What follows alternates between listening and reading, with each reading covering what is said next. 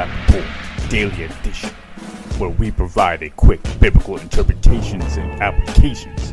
This is a ministry of striving for eternity. One of the most misinterpreted passages in the Bible is also in Matthew 18. We saw yesterday verse 19, but today verse 20, where it says, "For where 2 or 3 are gathered in my name, there I am among them."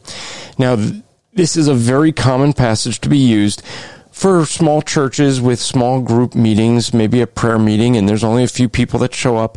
And someone will say, well, where 2 or 3 are gathered in my name, there I am among them.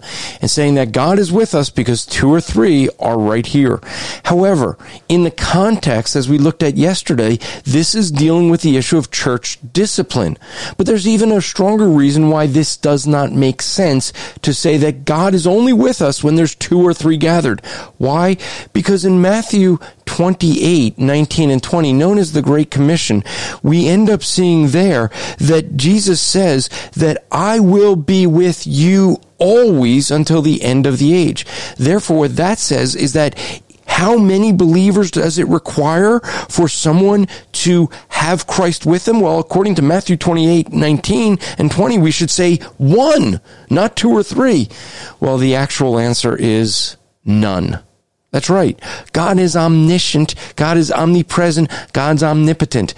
So omnipresent means he's everywhere. There doesn't have to be any believers for God to be present. Sorry, it was a trick question.